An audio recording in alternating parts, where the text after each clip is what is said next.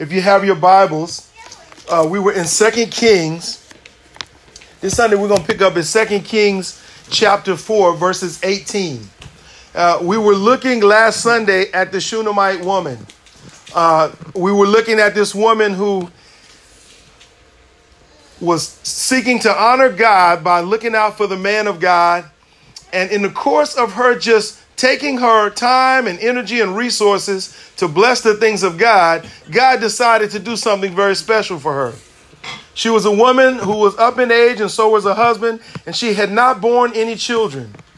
And so the man of God said, this time next year, you will bear a child.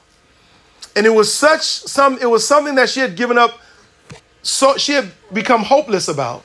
She had given up hope on it a long time ago, that even the very mention that him saying this will happen, she was like, listen, don't make promises. Don't say that. I've been wounded too much. But he said, no, it's true. And lo and behold, within a year, when she returned, in a year, she had that child.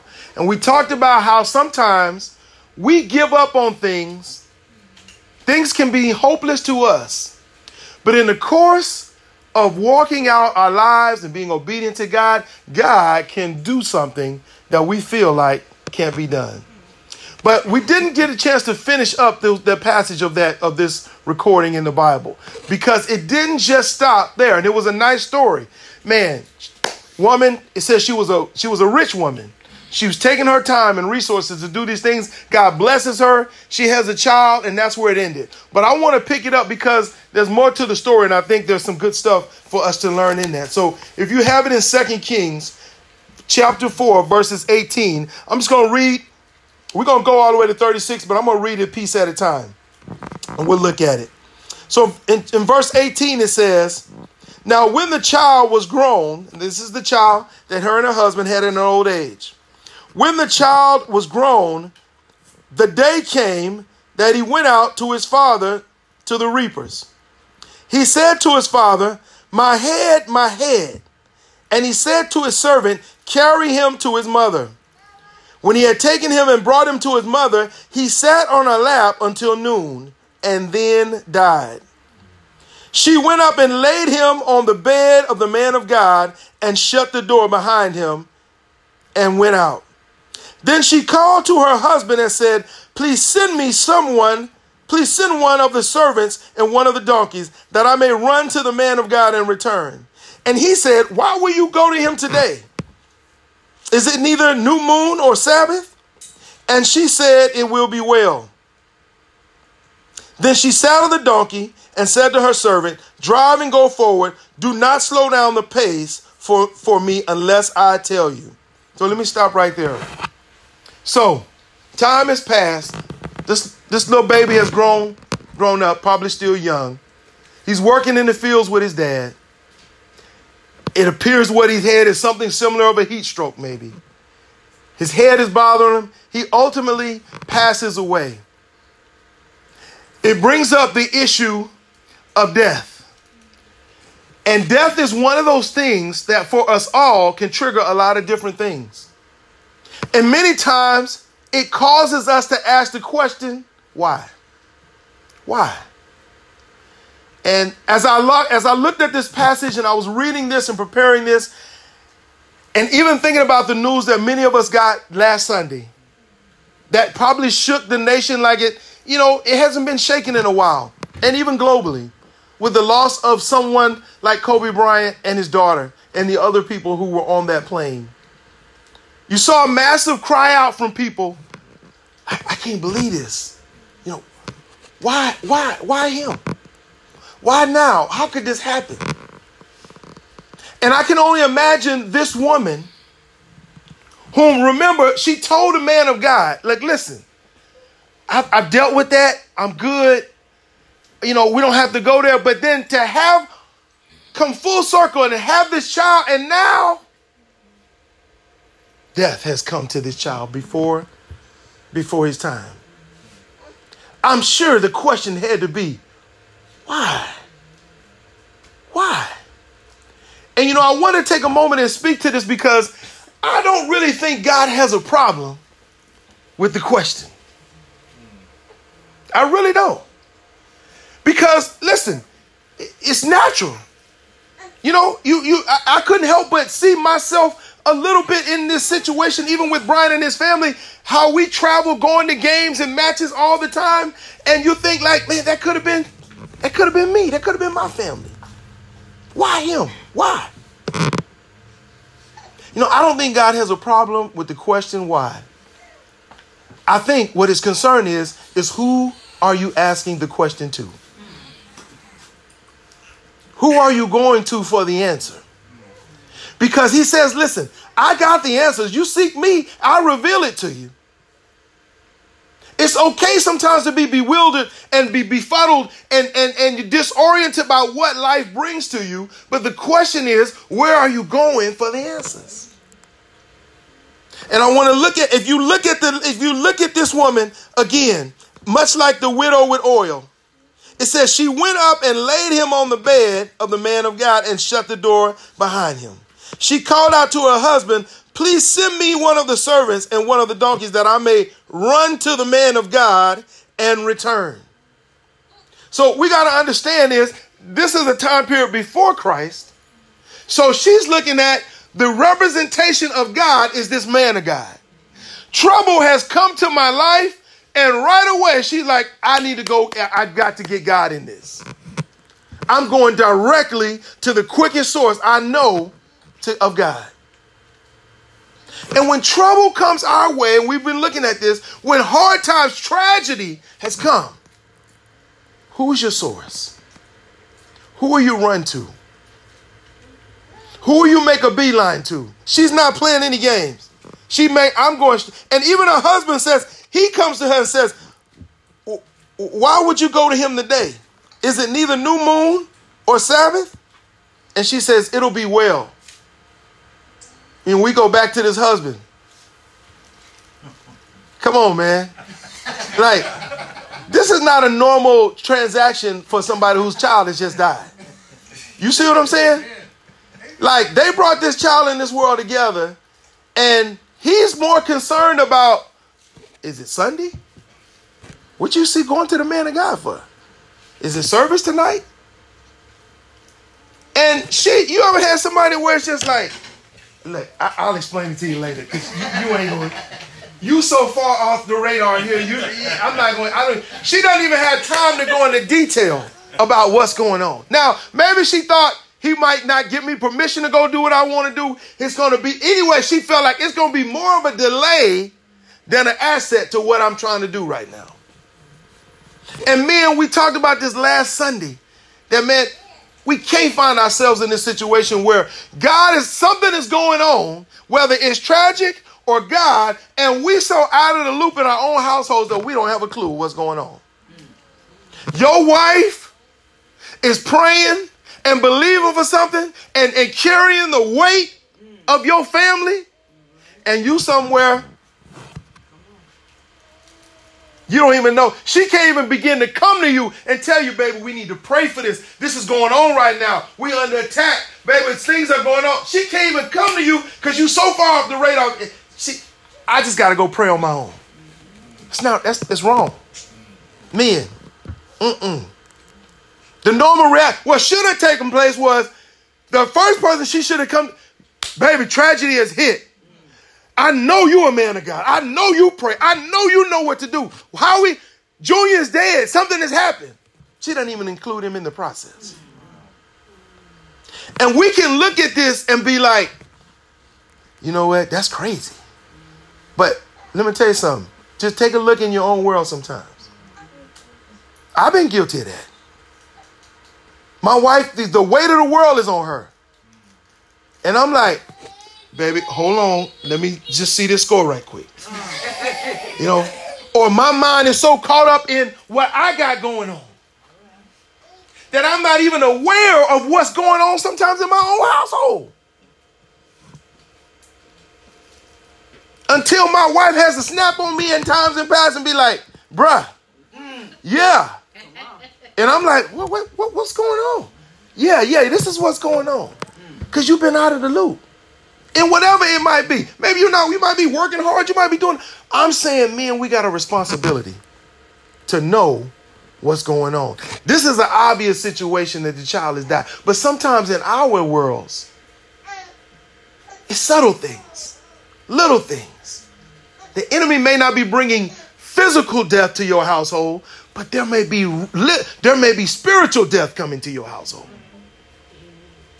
And if we are not aware and we just leave it to the women, she'll be praying. She'll pray about it on Wednesday. She'll go up and talk to pastor about it. No, you need to be there. So she says, you know what? It'll be well. In verse 24, she saddled her donkey and said to her servant, drive and go forward. Do not slow down the pace unless I tell you. So she went and came to the man of God on Mount Carmel. She knew exactly where he was because she knew. When the man of God saw her at a distance, he said to Gehazi, his servant, behold, there is the Shunammite. Please run now to meet her and say to her, is it well with you? Is it well with your husband? Is it well with your child? And she said, when she ran across Gehazi, it is well. She told him, it is well. Why did she say that to him? Because she was like, I don't want to talk to you, bro. I understand you're his right-hand guy, but I need the guy. See, when the things are, come on, y'all. You've been in the store, man, trying to get something taken. You trying to return something. You trying to get something done, and you got somebody that. Listen, man, I don't need to talk to you. I need to talk to the one who can sign off on this. You feel me? You know what I'm saying? You had a guy back, you trying to get something done, and you know you got folks that I need a man in that big office back there with the plush furniture. You know what I'm saying? I need the big wig. I'm messing with you. I'm just messing with you. I need a guy who can call the deal. But you understand, that's what she's saying spiritually here is, hey, listen, Gehazi, it's all good. I need to get to the guy that got me this situation here. So she tells him, it is well. Verse 27, when she came to the man of God to the hill, she caught hold of his feet, and Gehazi came near to push her away, but the man of God said, let her alone, for her soul is troubled within her, and the Lord has hidden it from me and has not told me. She fell at his feet, grasped his feet. That's a sign of ultimate humility. That's a sign of ultimate desperation. That's the sign of saying, God, only you can fix this. Only you can answer this. Trouble has come like I've never seen it before, and I need you. This is desperation. Many of us probably have not experienced, like, well, I just need to grab your feet because that's how close, that's how bad my situation is. And Gehazi, and then she said, did I ask, in verse 28, then she said, did I ask for a son from my Lord? Did I not say, do not deceive me? You know, when tragedy comes sometimes or things are so bad, you ever been in a situation like that where people will tell you how they feel about the situation before they even tell you about the situation? Sometimes they'll just say, why? And you don't know what they're talking about. That's how painful, that's how much desperation she was in. But when she tells him, Lord, did I not say, this, don't deceive me? He knows right away something has happened to this woman's child. Something has happened. And she's in great distress. And ultimately what she's saying to him is, I've given up hope before. This has come into my life, and this has almost left me more hopeless than I was before. It might have been better off if I had never even had the boy than to have the boy and lose the boy. I'm going to tell you something. Sometimes in our lives, there are things that we can say to God sometimes where it feels like, God, it would have been better off if I never even had this than to have it and lose it. The pain of losing it after I had gotten to this place is worse than what I was at before, God. Why? Look at the state that I'm in. She's troubled and highly distressed. And so what happens from there? He hears her cry. In verse 29, then he said to Gehazi, gird up your loins and take my staff in your hand and go your way. If you meet any man, do not salute him. And if anyone salutes you, do not answer him. Lay my staff on the lad's face. The mother of the lad said, I want you to hear this. As the Lord lives, and as you yourself live, I will not leave you. And he arose to follow her. So he says, listen, this is my right-hand guy. I'm going to send him to take care of this situation. She looked at him and said, you can send whoever you want, but I ain't leaving. I ain't leaving you. I'm not leaving you. I'm going to be with you the entire time because I know you are God's representation. I know you the man of God. I'm going to stay with you no matter what happens. You can send who you want, but I'm going to be right here with you. I'm going to tell you, sometimes God wants us in our moments like this to have that kind of attitude. God, I'm going to stay with you. I don't know what's going to transpire. I don't know what's going to happen. I don't know if it's going to work out or if it's not going to work out. I don't know if you're going to return it or you're not going to return it. But I know I'm going to stay with you no matter what. Because you are my source. You are my hope. And if it doesn't work out the way I want it, I know you can get me through it. So whether he does it or doesn't do it, my hope is in you. And that's what she says, I'm not leaving. And I believe that God would have us because the reality that we talked about, man, trouble comes to us all. Difficult days will come to us all. And in those moments, man, the Bible shows us that how we can respond. You may have questions. You may be disoriented. But God says, come after me. I've got the answers. Come after me. I can comfort you. Come after me. And you can see what will happen. So Elijah sends his servant ahead of them. She says, I'm not leaving you. And so when Gehazi passed on before them and laid this, in verse 31, and laid the staff on the lad's face, but there was no sound or response. So he returned to meet him and told him, the lad has not awakened. So Gehazi couldn't do it. It says, when Elisha came into the house, behold, the lad was dead and laid on his bed. So he entered and shut the door behind them both and prayed to the Lord. He went up and lay on the child and put his mouth on his mouth and his eyes on his eyes and his hands on his hands. And he stretched himself on him. And the flesh of the child became warm. Now, as I read this, one of the things that popped in my mind is, how would Elisha know what to do in this moment? How would he know how to respond in this moment? And if you go back just a few chapters in chapter 17, in fact, verse 17, you'll read the recounting of Elijah, his mentor, as he brought back to life a widow's son. And what he did was he did the exact same thing that Elisha did. But Elisha had not been called to walk with him when this had happened. This happened before he had even brought Elisha on to be his mentor, his mentee. So you wonder, well, how would he know this? I can only imagine. If I'm working for a man, if I'm serving a man who I know I've heard raise somebody from the dead, well, you best believe day one on the job, that's the first question I'm going to ask. Man, how? I mean, as long as I'm in, I made it past the inspection. I got the job. I'm going to work with you. How did that happen? And here's the point I want to make this morning. Lots of folks want to have a life that's close with God, and they want to see God do wonderful things in their lives, and people want to be used of God.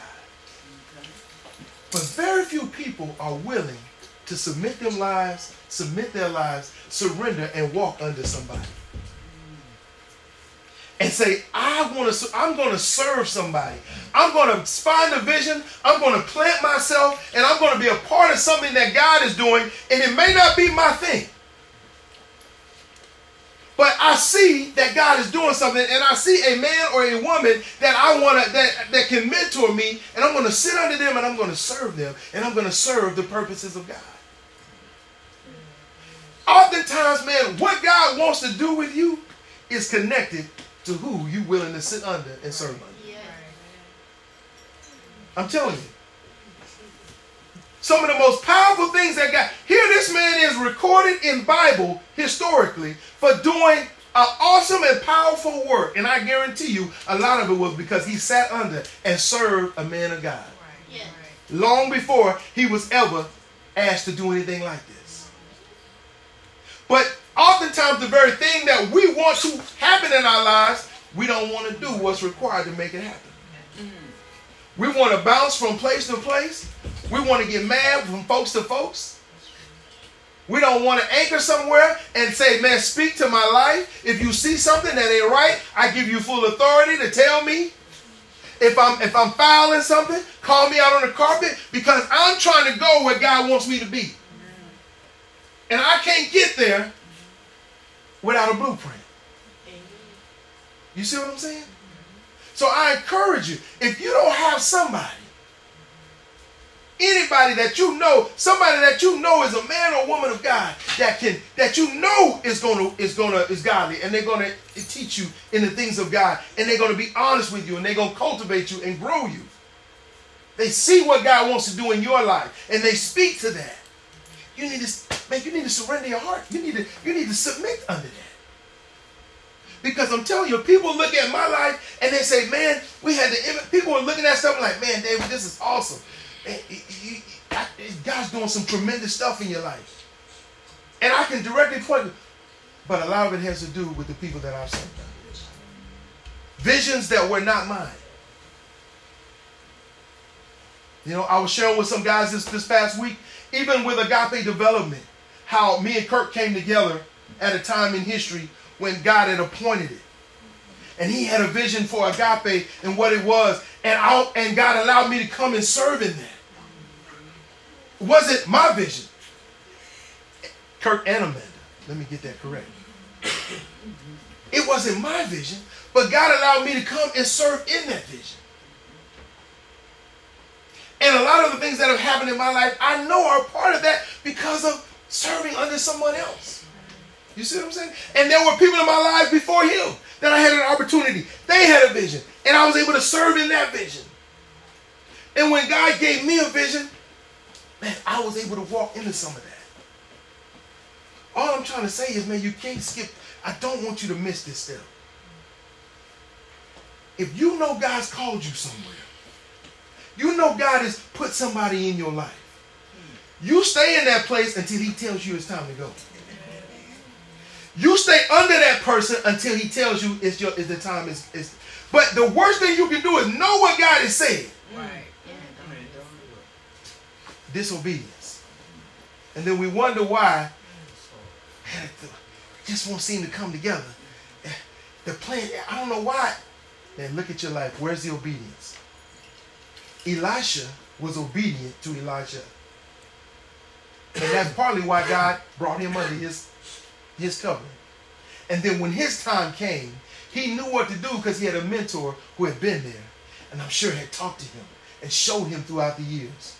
This is how a man of God conducts himself. This is what you do in this situation.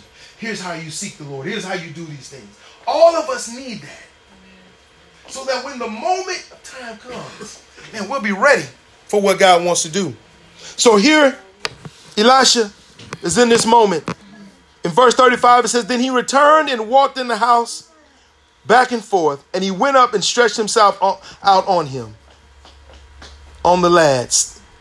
And the lad sneezed 7 times, and the lad opened his eyes. He called Gehazi and said, call this Shunammite. So he called her, and when she came into him, he said, take up your son. Then she went in and fell at his feet and bowed herself to the ground. And she took up her son and went out. Elijah's work here proves the same point that Elijah's healing demonstrated. The Lord controls death, and the Lord cares for the needy and the hurting. Let me tell you something. I don't care how bad your pain is, how big your hurt is, God cares. He cares. And I know in those moments, and like in these moments with her, the thing that people want to declare the most is, where is God and why doesn't he care? He cares. He cares. And whether it's never giving you something that you desire more than anything, or giving it to you and then it taking it away, or giving it to you, taking it away and restoring it, he's still God. He's still Lord. And we have to understand that it is. We may not understand it in the moment. We may not understand why God is doing or why he's allowed something to happen. But we can always trust that he cares and he'll provide. And even if God doesn't give me the result that I desire in the moment, that doesn't mean he's not God. And it doesn't mean he doesn't care. Come on, parents, you know this. You can't give your child everything they desire in the moment. Doesn't mean you don't care. And it doesn't mean you're not looking down the road with what's best for them. But there's a reason why. And God also has those. The scene also shows that the prophet not only are preachers of sin and repentance, that they also are agents of God's healing and mercy and the kind compassion. God wants us to know this. He is our provider. And that's kind of what the sum of this short series has been, that he is our provider, but we got to look to him. The woman, the widow of the oil and the Shunammite woman, both in their moments of great tragedy and devastation, immediately said, God, I want to pull you into this. I'm not running to the courts first. I'm not running to this person first. I'm not running to my horoscope first. I'm not running to some outside source first. God, I'm coming to you first. What do you have to say about this? And when God gave them instruction, that is what they responded to. And even when more trouble came, they still said, God, it's up to you. It's up to you. All I'm trying to say this morning, y'all, I don't know what will come. But I do know it won't be anything that God hadn't seen before. And he'll be there for you. He will be there for you. Notice I didn't say what the results would be. I just said he'll be there. But you gotta reach out for him. You got to grab a hold of him like the Shunammite did to the man of God. I'm not, where you go, I go. Because you're my only hope. I pray you remember that, not just in times of difficulty, but at all times. I want to pray for us this morning. With every head bowed, every eye closed.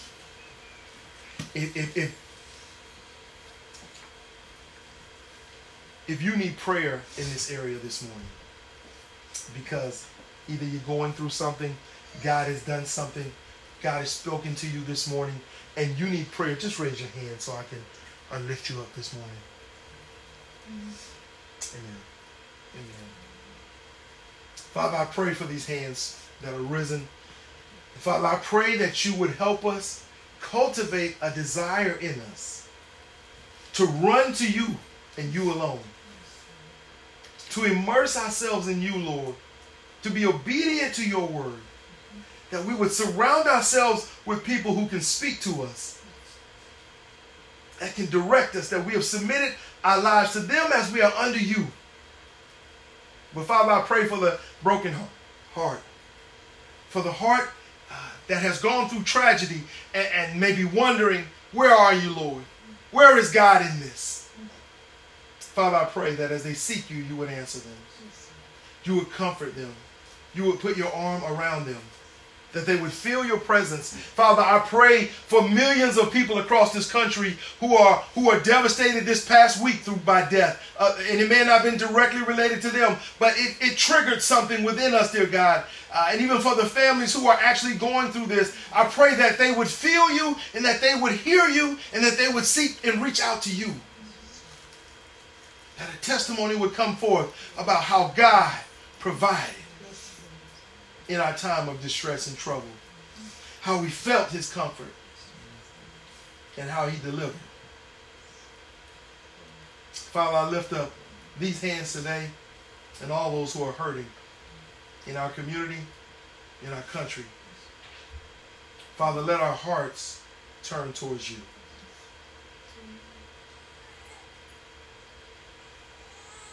We thank you. We bless you this morning. In Jesus' name, amen. Amen. Amen. So I encourage you this morning. You may or may not be facing the issue of death like this woman has. But just know whatever it is, deep-seated from long time ago, long past, or something fresh that you're looking at right now, God is a provider and he cares. And if you come to him, he'll meet you in that place. Amen. Amen. Let's give the Lord a hand clap if you will. Amen.